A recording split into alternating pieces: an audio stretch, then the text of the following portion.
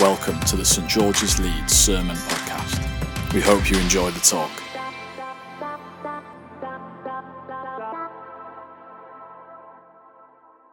Evening. For those of you who don't know me, my name is Peter. I've been coming to St George's for just over a year now. I moved up here from just outside Oxford, where I'd grown up, to start a new job, working up at the airport. Oh, I don't know if it's that way or that way. Anyway, up at the airport. So the work I do there is 12-hour shifts, and because of the way the shifts work, I tend to work with the same 3 or 4 other people every time I'm there. So we spend a lot of time together. Means that our conversations are wide-ranging and varied, but we get to know each other really very well in that time. And for those of you here who know me reasonably well, you'll know that I do some slightly bizarre things. I have a lot of strange habits that I'm not going to bore you with now, but if you're really interested in why I always have boiled eggs for breakfast on a Wednesday, or count out exactly 12 grapes with my packed lunch, come and find me afterwards and I'll tell you the full story. But anyway, that's enough about those things. The point that I want to reflect on is this. So we were having one of these discussions at work one day in a quiet period where I admitted something strange that I do. I don't remember what it was, but to be fair, it probably was quite weird. And everyone was ribbing me for it, taking the mickey, saying, you know, why do you do that? What on earth is that about? But then one of my colleagues said something that really struck me. He said, you know, you're brave for admitting some of these things. Why would you say that? Why would you admit to that when you know that everyone's just going to take the mickey for what you do?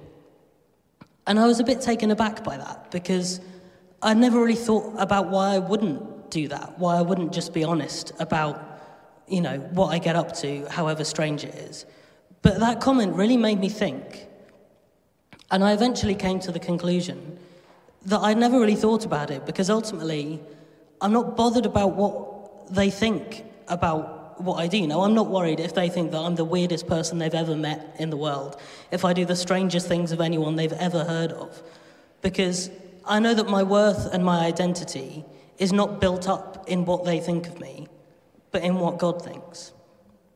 The passage I want to reflect on is from the start of Isaiah 43, and it says, "But now this is what the Lord says, He who created you, Jacob, He who formed you, Israel.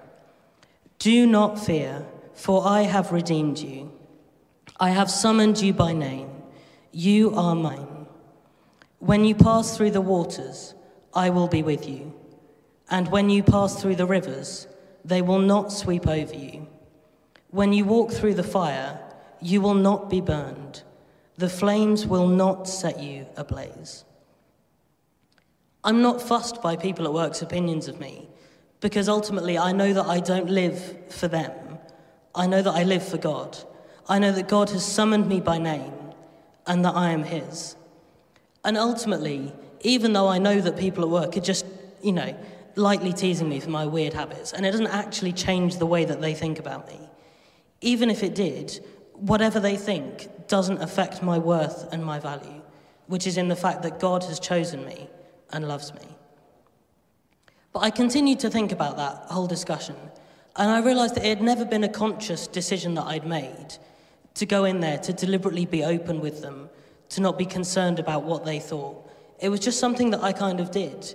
And I thought, why? Why is that? How did I end up like that? And the more I thought about it, I realised that I couldn't really pinpoint it to one specific thing. There wasn't one big miraculous moment in my life where I realised that I'd been living for other people's validation of me and that was wrong, and that I decided to focus solely on what God thinks. It was much more of a cumulative effect from various small things in my life. I was brought up in a Christian household. My parents would pray with me every night before bed. We would go to church every week. I was involved in a regular youth group. You know, all those things. I was just generally ingrained in a church setting, one way or another. And now, while I couldn't necessarily tell you any one specific prayer that was said, or any services that I went to and heard an amazing sermon about, or any youth group sessions that really got me thinking about how I should live, The effect of all of those things was to build up strong foundations in me of a knowledge that God loves me, that he cares about me, and that he chose me to be his own. And I know that sounds a lot like a fairy tale story, but it hasn't always been easy. There have been obstacles, times I've become disengaged with church, when it's felt like much more of a chore than a joy. And I also want to note that it isn't a quick process. You know, I'm a very impatient person. I like things to just happen straight away when I want them to.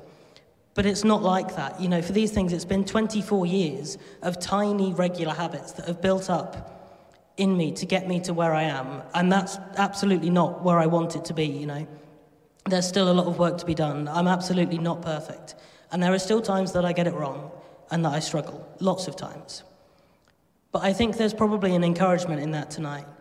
If you feel like you're not making progress with these things, for a long time, and in fact probably until that conversation, I would have said the same thing. But these tiny little habits, even if it's, you know, one prayer a day, I wish I was a prayer that prayed 5 times a day, that did all these amazing things. But the tiny little habits build up over time and make a difference.